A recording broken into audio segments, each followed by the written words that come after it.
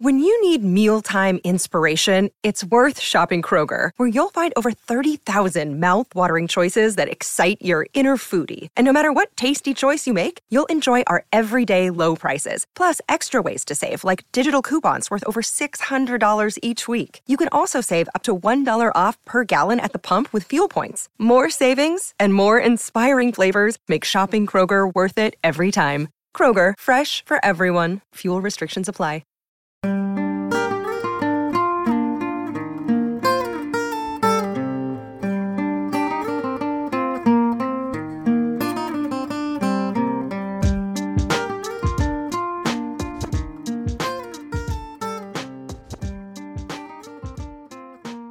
I am here today with Kamini Wood, and I am going to introduce her before we launch into a fun conversation about what she does and how so much of it just parallels many of the topics and issues that I'm very passionate about. So Kamini is a certified coach and a speaker, and she has written a book, which is a #1 international best-selling book.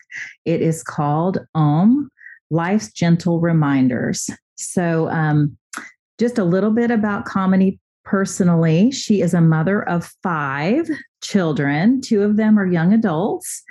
And she is certified in so many things. I have to read the list to remind you, but some of her life coaching, certified coaching is in topics including a teen life coach, like for teenagers, body positivity, an uncoupling coach, life and wellness coach, meditation, breath work, something called Calling in the One, which I don't know much about, and Adventures in Wisdom, and the New Money Story. And I'm so curious about all of this. I would tell you later a little bit how to find Kamini and her website and get in touch with her if you want to use her for some coaching. But we'll do that at the end. So first, I'd like to say welcome, Kamini. Thank you so much for having me. Thanks for being here. I know we got to chat a couple weeks ago on the phone, but just so y'all know, I've never met Kamini in person, but just reading what she's doing is so exciting. And I can see so many parallel passions between what you do and what I do. So I'm really excited to pick your brain on some topics. So I will maybe throw out one of your phrases that I just loved is, and of course, your company is called Live Joy Your Way. Mm-hmm. And I love the phrases here on your website that say, dare to be brave, dare to be you, and live your authentic me. Can you unpack some of that for us? Yes. So we have to kind of dive into a little bit of my own personal journey, which is I am what I like to refer to as a recovering people-pleasing perfectionist. Although, I think it's an ever-evolving journey. I think just self-growth and personal improvement or self-development is just all about how we continue to evolve. But that's kind of my backstory. And so what I'm really getting at when I'm talking about living your authentic me and dare to be brave, dare to be you, it's about releasing the need for external validation, releasing the need to stay hostage to other people saying that you're worthy, you're enough. It's about being exactly who you are and coming to this place of true self-acceptance that says, I can accept myself as I am, imperfections and all. I don't need to be any more than I already am. My essence, my being, just me existing is already enough. So that's where that comes from. Amen. Like we could probably wrap up the podcast right now. I love it. That's so good. I mean, it's such an amazing place for people to get. And yet so many people struggle to ever get there in their whole entire lives. I think so many of us deal with it in different realms. So a lot of people ask me, well, who do you work with? And yes, I work with high performers, high achievers, just because that's my story. I relate to them. I've experienced it. I've trained in it. So that tends to be who I end up working with most often. However, it's not the only people I work with because all of us, I think, deal with this, some form of self-doubt. Mm-hmm. And sometimes that self-doubt goes deeper than that. And it really truly is a limiting or a false belief of not being worthy or not being enough. And it really holds us back. And it holds us back in so many aspects. I've seen it with my clients in their professional worlds. I've seen it in their personal worlds. I've seen it, in terms of just getting involved in toxic relationships because they will overgive and overfunction. And so then they end up in these codependent, toxic relationships. So, I was actually just asked this morning, well, are you a life coach that just, works with people on a personal level? And I giggled and I said, well, I don't think that they're separate. I think that what I really work with people on is that relational self-awareness. How do they see themselves? What is that relationship with themselves? Because that is a foundation for all of it, professional and personal. Oh, yeah. Love that phrase, relational self-awareness. And I've been on a soapbox of just saying, your most important relationship is the one with yourself. And if you love and value yourself with the package of strengths and weakness that you have, then you can sort of have a peace about life and know what you have to offer the world and really value. I love to say that everyone is gifted. And you talked about kind of overperformers and perfectionists and high achievers. And I definitely love working with those people. But as someone with ADHD and a lot of clients with ADHD, I see so many people who underestimate their talents because of either, not doing as well as they were able to do and potentially able to do in school because they maybe never treated their ADHD or didn't know they had it or just really underestimated themselves. Yeah, I've worked with some clients with ADHD, and what really has come up into the sort of the surface is just being put in a box, and it's when we're in that box, it's hard to see beyond, what's possible. And so it's really about opening it up and saying, I don't have to stay within this box that I've been given. Like, yes, it is absolutely something that I must work with, but I don't have to stay within it. Yeah. And the boxes that we can put ourselves in or possibly be put in by teachers or other, parents, those self-limiting beliefs or, underestimating ourselves. And when you mentioned self-doubt, I always talk about imposter syndrome with people and how prevalent that is. I feel like maybe 90% of the world struggles with imposter syndrome at some point. Oh, definitely. It's so funny because I think even the most successful people or how, to the outside world, they're deemed successful. They too are dealing with imposter syndrome. They too have that self-doubt that pops up. Yes, totally. And I don't know that we as a society believe that, we just think, oh, they've got it all together. They have this, they're dealing with the same, very similar stories. Yeah. And an interesting theory on that is that, the more you learn, the more you realize you don't know. And so I think humility should really come naturally with people growing in their profession and being considered experts or being well respected. But yet I hope that those people, even as well respected as they are, just say, oh my goodness, I feel like I'm still scratching the surface on this topic that I'm a supposed expert in. But there's just so many things left to discover.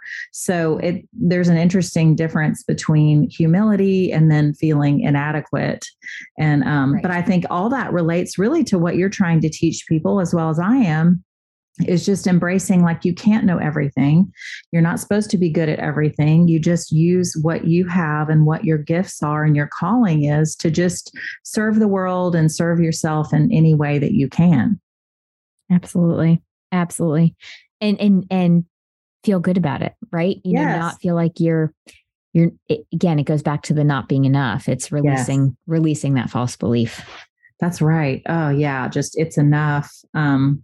Well, can you talk a little bit about what you do with teens specifically or any population? I know you work with all kinds of age groups and, I'm just so intrigued by some of these messages that you work on and, or you give to people. Could you share some of these?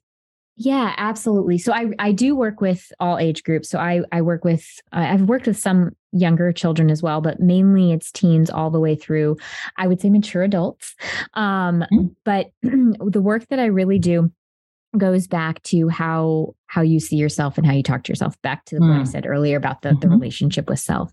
Yeah. Now, I have raised my two older ones. My oldest is a professional ballerina, and my second oldest is headed off to play Division I lacrosse this coming fall. Wow. So in terms of the work that I do with teens, I mean, talk about self-doubt, limiting beliefs. My son was being recruited during COVID, which was just, everything was turned upside down. So, just the need for true self-acceptance and believing in oneself was just absolutely vital in terms of that whole process.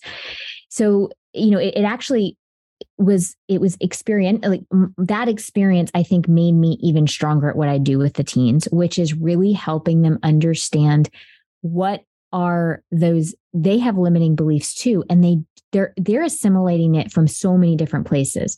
They've got their social aspect, they've got their familial aspect, and then they've got teachers. And then they've got their own personality, right? Their own traits. And then you've got social media and the culture, right? So now we've got society and culture. I mean, that's a lot of places to be taking in all of these different ideas of quote unquote, what's right and what's wrong. Yes. And so what I really work with my teens on is challenging what they believe is true, right? Meaning what is actually true for them. Where did that thought come from? So for instance, I'm working with a teen right now, and I've been working with her for the past 6 months, and she came to me and really the inner critic was so high, the self-doubt, the nobody's really friends with me. It was just in really when we unpacked it together, it was all about, well, how is she talking to herself first, right? How does she see herself? Really working on that aspect first, because then from there we could build on that newfound confidence of finding the people that actually resonate with her values, right? Because a lot of times our teens are just trying to fit in. And Brene Brown talks about this in her new book, the difference between fitting in and belonging. And fitting in is really about like putting on a mask and trying to be a part of a group. And you're always with this underlying fear that, oh my goodness, if they really see the real me, these people are going to abandon me, versus belonging, which is I am here as myself and I fully belong with these people that I'm with. And I don't have to fear that if they get a glimpse of the real me, they're going to just completely abandon me. Yeah. So with my teens, it's about helping them understand that distinction between fitting in and belonging. And the belonging comes from knowing who you are. What do you value? What are your gifts? What are your beliefs? And then giving yourself permission to discern who are the people in your world that align with those, and then building friendships based off of that versus just trying to fit in and kind of glomming onto any group that you can, because the whole time you're worried that something's going to happen and those people are going to disappear. Right. Oh, okay. This is where I'm starting to get excited. I have, I have an old friend. One of my best lifelong friends who's known me since I was 4, and she listens to all my podcast episodes and she laughs. She's like, I know you so well. I can tell when you're getting revved up and excited. So I got to give a little shout out to her, Jeannie. Yeah, what you're saying is just so profound. And I've been telling clients and teenagers things like, just talk about what you love. Like, let's say there's 5 things you love to talk about, and just be proud of that. And if you find someone who really loves 2 of the topics you discuss out of the 5, then that's great. Maybe they could be part of your tribe, but don't hide your true passions and, the things you love to do. Just be your authentic, real self and be proud of it, and just have faith that someone is going to love that and all the facets of you. And again, they don't have to share every single hobby or interest or political belief or anything, but look at what you value and find your tribe and just put those colors out there and, just see what happens. And I really love to work with social anxiety and what you were saying about sort of people's inner critic and how they have this self-fulfilling prophecy where they think, I'm not good enough, I'm not going to make friends, or, I'm reluctant to put myself out there and I'm not going to make a fool of myself and be too friendly. I'm going to wait for people to come to me. And they end up really just making their predictions come true. And many of them find out later. In fact, I had a teen group of girls this past spring that they were all saying people told me I was intimidating, or they thought I was mean, or they thought I was snobby. And I think like literally out of the 7 or 8 girls in my group, all but one had someone give them feedback on their nonverbals and how they just didn't look very welcoming or friendly. And so their own insecurities and self-limiting beliefs were causing them to kind of make those negative predictions come true. Absolutely. I mean, personally, I know that this happened to me, where I grew up in a predominantly white town. I was the little Indian girl with a weird name, right? So I would already had the my own personal thoughts, right, had become, I've got to figure out how to fit in.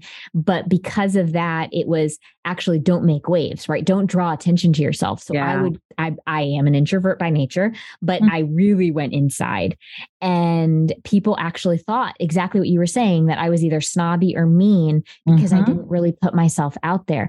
But really, I was just buying into that belief that, because you look different, therefore you need to be quiet and stand aside. Right. So I was actually separating myself even further. Wow. And only now in hindsight can I see that. And so again, my own personal experience and that journey helps me, I think, show up in a more authentic way, because I can really resonate with those individuals. Maybe it's not because of the color of their skin, but it's just some other thing that they're dealing with that causes them to dim their light. And then they're wondering, why are people avoiding me? And it's because we get treated, people will mirror back to us how we see ourselves, right? So if we see ourselves as being, not good enough, we dim our light. Now we are living into exactly what you said. We are sort of putting ourselves in the background. And so people then think we're not approachable. Yeah. And, that whole example you shared personally reminds me of how many well-intentioned parents that may have their own self-limiting beliefs or their own trauma or insecurities, they project that onto their kids and they program their kids that way. And, their kids probably assume that it's well-meaning. And so they go with that, but then it really doesn't serve them well because it's not true. Absolutely. Parents, and they do, I want to be very clear. I don't think that parents intentionally mean to do this. It's unintentional. However, they do project their own undealt with narratives, right? Yes. The ones that they haven't processed through, that gets projected onto their kids time and time again. Yes. And until parents are willing to do that self-reflection, and I say this in a very non-judgmental way, but until they're willing to do that self-reflection and that inner work on themselves, it will continue to repeat for generations, right? That's where we get the generational repeat. That's why I say I'm very honest with people. I recognize that my own people pleasing was starting to repeat in my children. I could see it. And that's when I said, okay, I need to do my own personal work to interrupt this. Otherwise, my children are going to repeat it, and then their children will repeat it until one of us is willing to do the work to break the pattern. That's so good. I forget some of those terms, like a multi-generational transmission process or something like that. But so many people just aren't aware that, some of the insecurities or the issues came from, generations before. And as you just said, would just continue for generations unless we're willing to kind of look and examine. And just so you know, I'm also a recovering people pleaser and codependent. I wouldn't call myself a perfectionist. I think that's up for discussion. I don't think I am. But I do think there's an interesting interesting link between perfectionism and ADHD, which ironically, I was Googling this morning with a client. And there's a lot of really interesting talk about, limiting beliefs and some of those, perfectionistic, unrealistic expectations can be very paralyzing, and you don't start because the bar is too high and you don't know that the bar is too high. And so you just delay and procrastinate. So I do think I have some perfectionistic issues, but I don't think anyone who really knows me would ever think I was a perfectionist. Well, I do think there are different, I don't want to say levels, but different ways that perfectionism shows up. Yes. Right? Yes. Sometimes it's an intrinsic perfectionist attitude, and sometimes it's even extrinsic, where we expect everybody around us to be perfect. Yeah. Yeah, that's true. Yeah. I have really high standards for other people, but not yourself. That's funny. Well, so what would you say are some of your favorite themes from either your book or some of just your favorite ongoing? I know you do lots of chats and posts and short writings and short talks. Like, do you have some favorite takeaways that you could share with us? Well, a couple things that I personally really love to just talk about in general are things like self-compassion and self-love. I think that right now, self-love, self-care gets, it's very marketed to right now.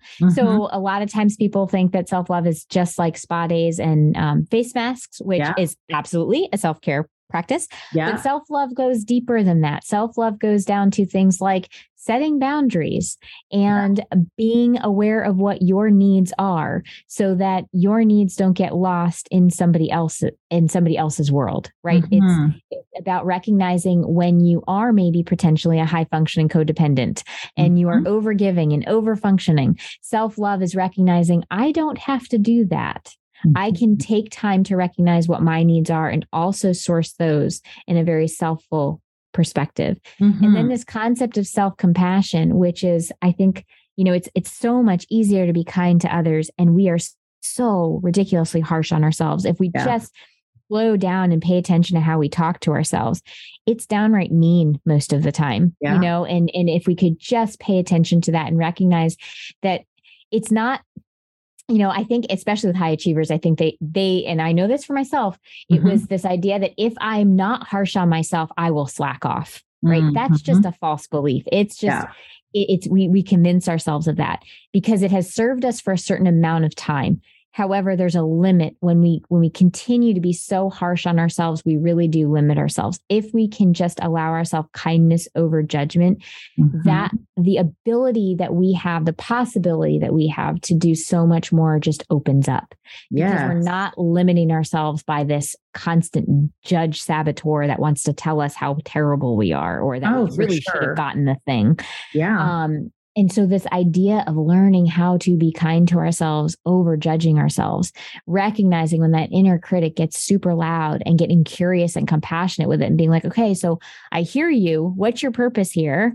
Getting kind with it and saying, I get that you're trying to, maybe keep me safe or you're trying to help me achieve certain things. And yet you're limiting me. Right. And almost taking that step back from it and seeing it for what it is. It's just limiting yourself and then shifting it into, what's actually true about the situation, what's actually true about myself. And then what action am I going to take to move myself forward?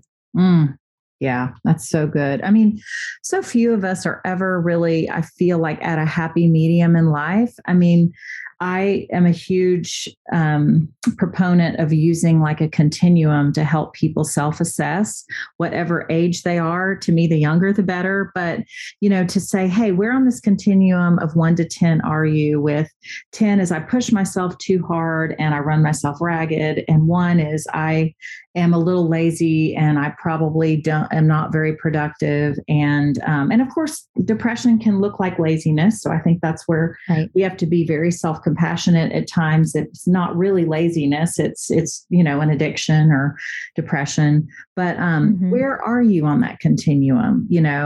You don't want to run yourself ragged, but you don't want to be like not contributing anything or feel like you're not ever really very productive. And I think that deep down, almost everybody wants to feel a sense of productivity and contribution. But some people get so far down the pike of, being a video game addict or some sort of couch potato or depressed that they don't necessarily realize how much they truly want to be accomplishing something. But and then, yeah, like you said, self-compassion. I was talking about that this morning as well. But where are you on, I hold myself accountable and I blame myself for everything versus I excuse myself for everything and I have total self-compassion and I don't expect much of myself and I cut myself slack all the time, Right. So I think that sometimes just sharing some of these continuums can help people realize, like, where am I on this and where do I want to be? Like, where's a healthy balance? And that's, I love that you're talking about this continuum. And it's also about recognizing that each person's healthy balance will be different, right? There's not, I think so often we hear about, well, you need work-life balance, you need this balance, you need that balance. And we think that there's one answer for everybody. And that goes back to what you said earlier, where everybody is unique. Yeah. Yes, we are all unique. So that's going to look different for each one of us. And it's giving ourselves permission to define it for ourselves. Yeah. And, one of the most common continuums that I use, you're probably going to really love this. And I've been meaning to do a whole separate topic on this, a podcast topic, but is assertiveness. And in this case, the 5 is the goal as well. So 10 is being aggressive, mean, kind of trying to hurt, lashing out. 1 is being a doormat and internalizing and holding in what you really feel. And 5, the assertiveness is speaking the truth in love, being clear, sharing your information, what you need, and all that. And that kind of brings up your point of where do people want to land? Because even though I would argue 5 is probably the ideal, but I always say, 4 to 6 is really awesome if you're somewhere in there. But there are some really peacemaker type of people who would really say my goal is like a 3. I don't want to be a 4. I don't want to be a 5. I, definitely don't want to be above a 5. And then there's some people that are more like a challenger on the Enneagram that would like to be a 6 or a 7. They're not really going to shoot for a 5 or a 4. Right. So I love that. I can't wait to hear that podcast, by the way. Thank you. I've been joking.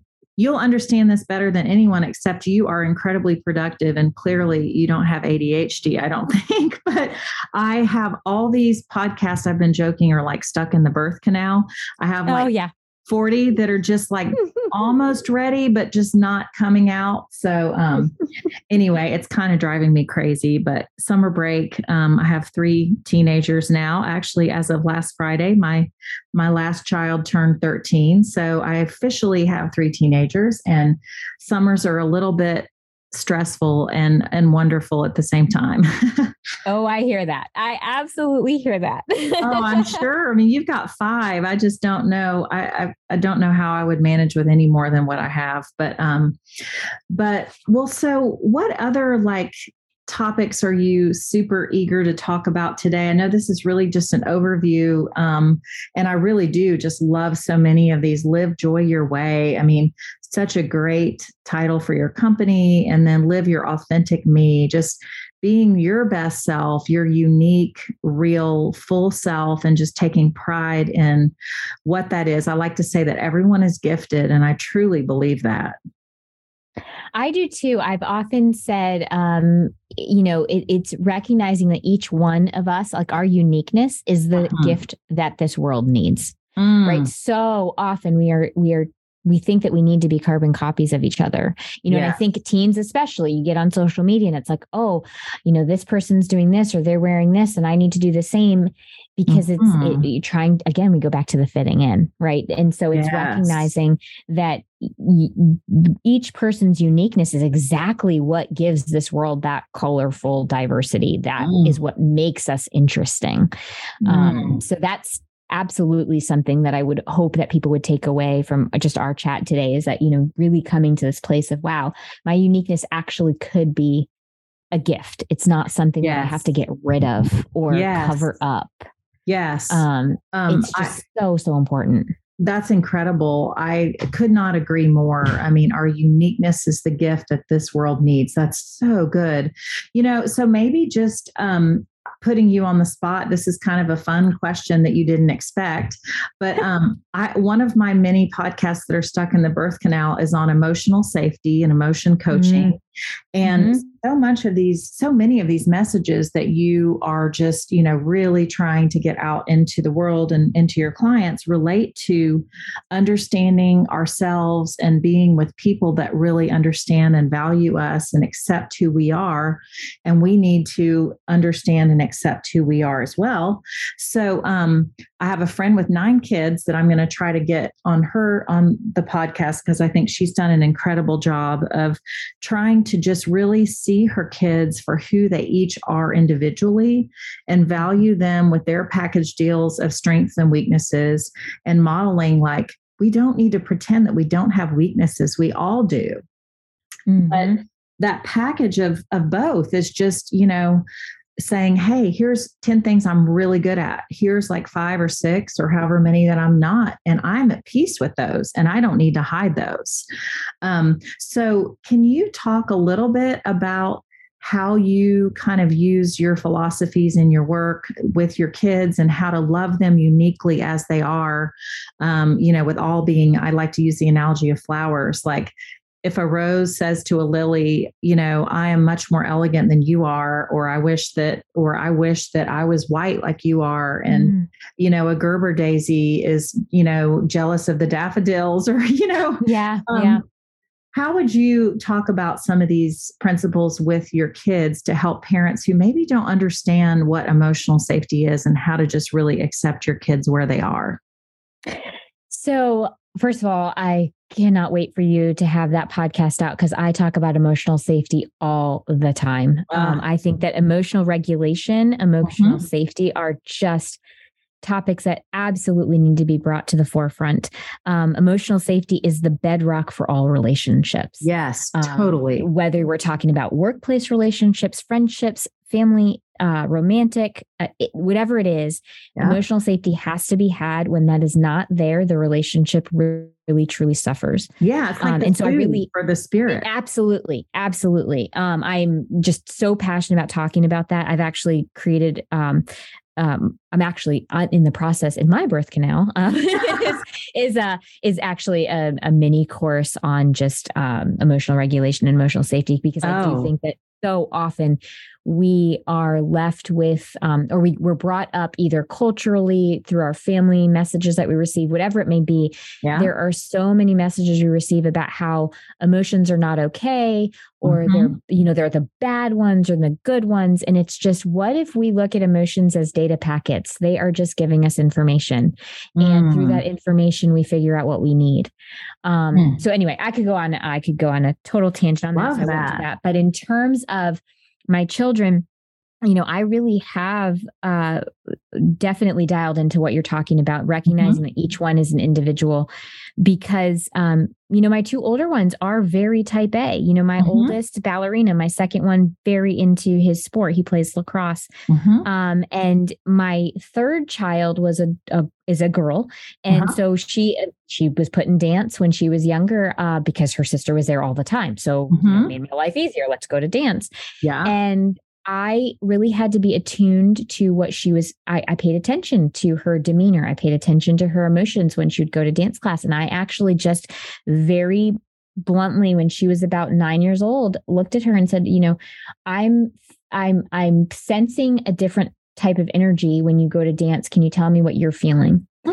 And she actually was honest with me, because I made that space safe. And she knew that I wasn't holding her into this idea that she had to be just like her sister. And she said, Mom, I really don't enjoy dance. It's too structured. I need to run around. And so she ended up playing field hockey. She loves field hockey. And my fourth child is a boy, right? So again, it's, well, your brother plays lacrosse, so do you want to play lacrosse? But by this point, he's number 4, right? So I started the conversation even before we got to the lacrosse field. I think he played one season of lacrosse. And I said, I'm sensing that you're not totally enjoying the helmet and the pads. And he's like, I hate them, Mom. I don't like them.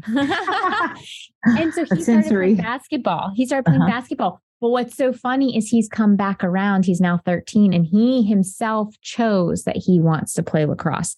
So that's the difference, where by allowing for that emotional safety, allowing for that space for him to go across that spectrum of what does he enjoy?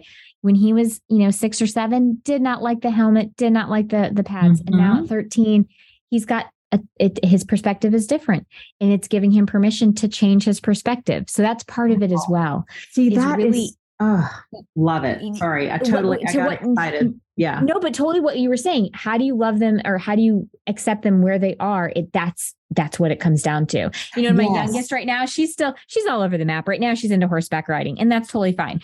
But it's about having conversations, first of all. So communication is key, but not projecting my own thoughts of what they should do. And allowing them to determine what brings them joy, what brings them fulfillment. So often I think parents get stuck in this idea of, I want my kids to be happy. I need to make them happy. And right there, I say, take a breath. They are going to be responsible for creating their own happiness. So the best thing that we can do is give them space to figure out what brings them that joy, what brings them that fulfillment.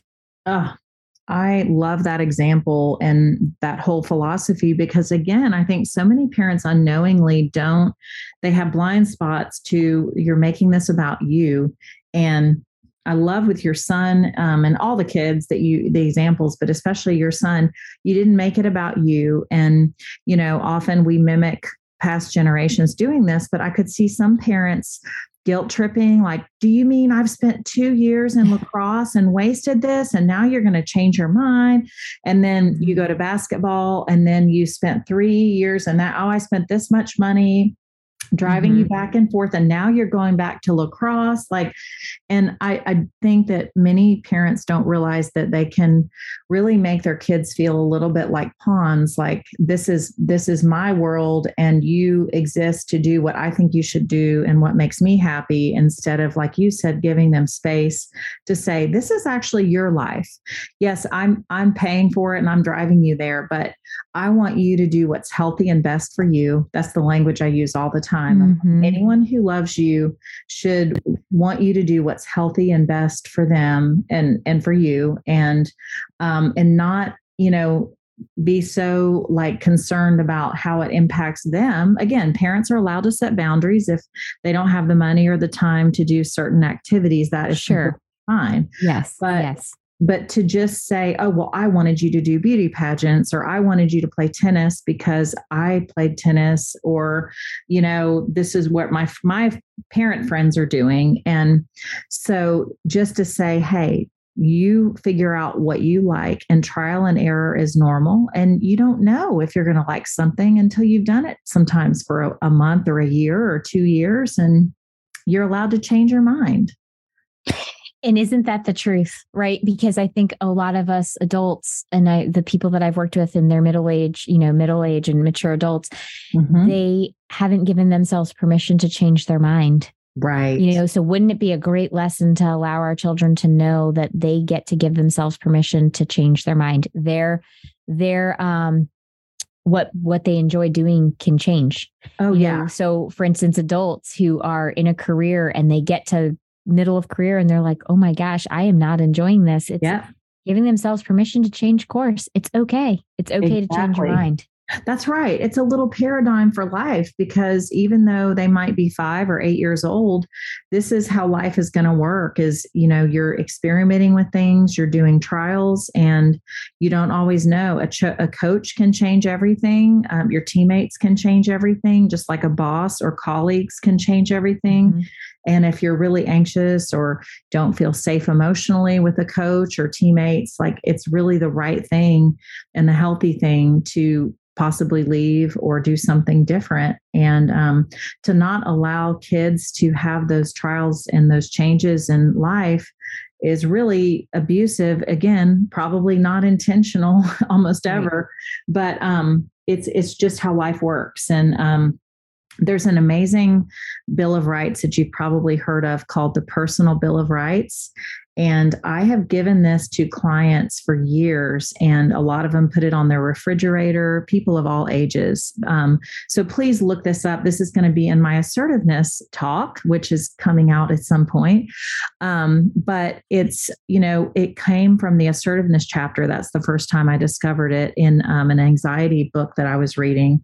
And it has like 26 rights. And one of them is you have the right to change your mind. You have the right to determine your own priorities. You have a right to be uniquely yourself. You have a right to say no to requests and demands you can't meet. And it just goes on and on. But it's just such a beautiful way to look at, you have to take care of yourself and to really love yourself well and listen to yourself. And, people that respect those rights that you have are people you want to keep in your life. But those who don't care about what you need or what's healthy for you are probably not able to love you well. Oh my gosh, I absolutely love that. And, I talk about that in the context of boundaries, because so often people will push back on setting boundaries because they're afraid those people won't like them anymore or will leave them. And I often say that, well, first of all, the people who have the most issues with you setting boundaries are the people who are benefiting from your lack of boundaries. Yes. And second of all, if they truly love and respect you, they will come around. Sure, they might not like them at first, but they're going to want to continue to love and respect you. And if they don't, they're not your people. No, they're using you, and, they're potentially, really just liking that, as you said, you don't have boundaries, and, you're over functioning or you're over giving or whatever it might be is serving them well, but it's not healthy and best for you. So that's not really what love should look like. Absolutely. Yes. Well, I know we don't have a lot more time. This has just been such a really neat overview. And thank you for talking about the emotional safety. I'm so glad you're coming up with a new book or ebook or whatever you called it on emotional regulation and emotional safety. Yeah, it's I'm trying to figure out what it's going to be. Is it going to be an ebook? Is it going to be like a mini course? Is it just, I'm not sure. Yeah. I've got to figure all that out. But yeah, I mean, I'm so excited that you're thinking about putting a podcast together about it, because I really do believe that we have to start talking about it more. Yes. And just even scratching the surface, like a little introduction. Mine would be more of an introduction on what emotional safety is and emotion coaching and things like that. Well, just before we wrap up, I want to share with the listeners, your webpage is kaminiwood.com, which is spelled KAMINI Wood, WOOD.com. And then you can book a call with chatwithkamini.com. I'm sorry, I keep doing that. Kamini. My brain wants to read things the way, the way it's spelled. I know. But Kamini, they can find your book, like the yoga Life's Gentle Reminders. Is there a better way to help people find your website than some of those links? They can also find me on Instagram. My handle there is It's Authentic Me. And I also am on Facebook. Same handle for my business page. It's Authentic Me. Great. So it's ITS Authentic Me. Yes. Great. Well, thank you so much for taking your time to do this today. This has been really inspiring and so cool to hear about what you're doing. I have absolutely enjoyed every minute of our conversation. So thank you for having me. Me too. Thank you. We'll do it again. I look forward to it. Thanks, Kamini. Bye-bye.